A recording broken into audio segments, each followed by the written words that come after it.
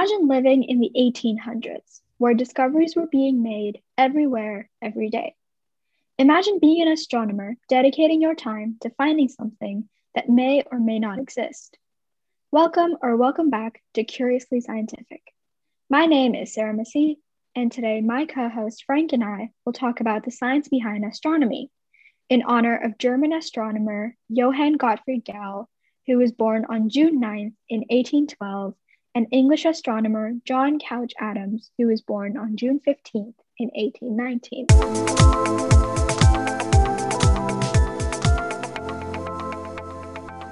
Thank you. So, as my co-host mentioned, that today we are going to be discussing about one of considered be by many to be one of the greatest astronomers in human history, and that man is Johann Gottfried, who was most famously identified the planet Neptune from his observatory in Berlin on September 23rd, 1846. And the thing about the important part about Johann Gottfried is that he is what we consider nowadays as an astronomer. Now, for those at home listening and are just wondering about what the heck is astronomy about, you ever, just look at the open stars, up at night and just wondered about what's out there and always try to figure about some sort of curiosity about space exploration, all that subjects? Like, does that interest you? Well, if so, then you may want to be considered being an astronomer. Now, you may be wondering, what is an astronomer? And most importantly, what is astronomy?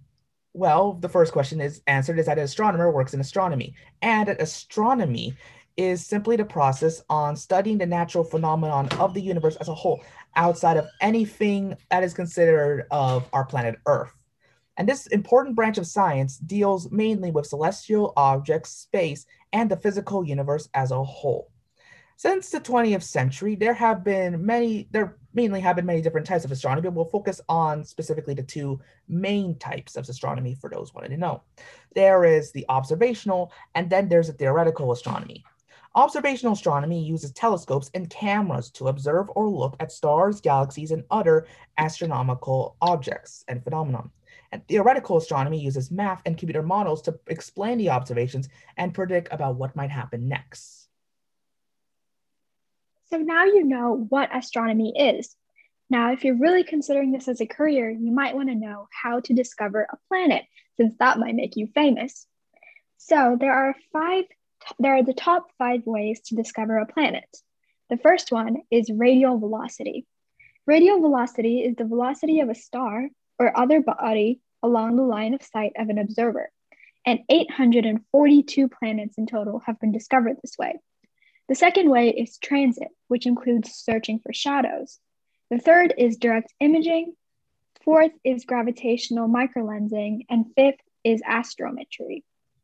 Now, as we have discussed about the importance of, astronomy and also about how telescopes work, now we're back to our main story, especially about the glorious life, or especially the most important moment in the long, glorious life of Johann Gottfried and how he was able to identify the planet Neptune from his observatory in Berlin on September 23rd, 1846. And the thing is that, unlike some planets, Neptune was not discovered by accident at all.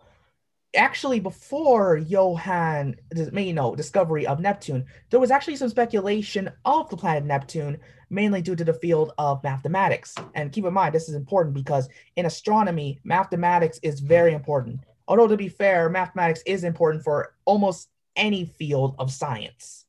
And what happened is that the calculations revealed that of the planet Uranus and how it accounted for the irregularities in Uranus's orbit. And independently, two astronomers, John Couch Adams in England and Urbain Jean-Joseph Leverrier in France, calculated the position of this yet unknown planet. And that is how Neptune was discovered. It was already known by mathematics, but it was Johann who saw it personally from a telescope. That's super cool. Imagine actually doing that, like finding a planet. That'd be cool. And so what's crazy is that astronomers way back used telescopes to find all of these really cool things. And today we have access to those telescopes, if not better ones, thanks to technology. And through telescopes, we can see planet, we can see stars, we can see space. And it's very fascinating to think about something that could give us access to something so far away. And so it's very fun to wonder how telescopes work. So I'm here to explain that to you. So most telescopes and all large telescopes work by using curved mirrors to gather and focus light from the night sky. The bigger the mirrors or lenses, the more light the telescope can gather. Light is then concentrated by the shape of the optics. That light is what we see when we look into that telescope, which is super cool. So Frank, have you ever personally used a telescope? Well, the thing is that I did remember using a telescope a few times in the past. However, it's been a while since I've last used a telescope. You get busy over the years. But who knows? Maybe after pandemic someday, I could probably use a telescope again. How about you, Sarah? I have not. Maybe I have in like elementary school when we used to go on field trips, but it's definitely one of my items on my bucket list to go stargazing or to see a planet through a telescope, which is possible thanks to Mr. Johann. And so, as we're talking about the future and talking about the future of our future and talking about if we'll ever get to look through a telescope again after the pandemic is over, Frank, what do you think the future of astronomy will look like? Glad you asked, Sarah. So the thing is that for future astronomers out there is that here going to, we is that thing about science and especially astronomy is that it's a never-ending changing field. It's always evolving. There's always sort of new discoveries and also new techniques and new methods to at least help broaden our understanding of the cosmos and the universe as a whole. And so here are the latest advancements that are going to come out within just our lifetime alone, at least by the time of this recording. So first, there is the METIS, which is being built by a European consortium led by Leiden University in the Netherlands.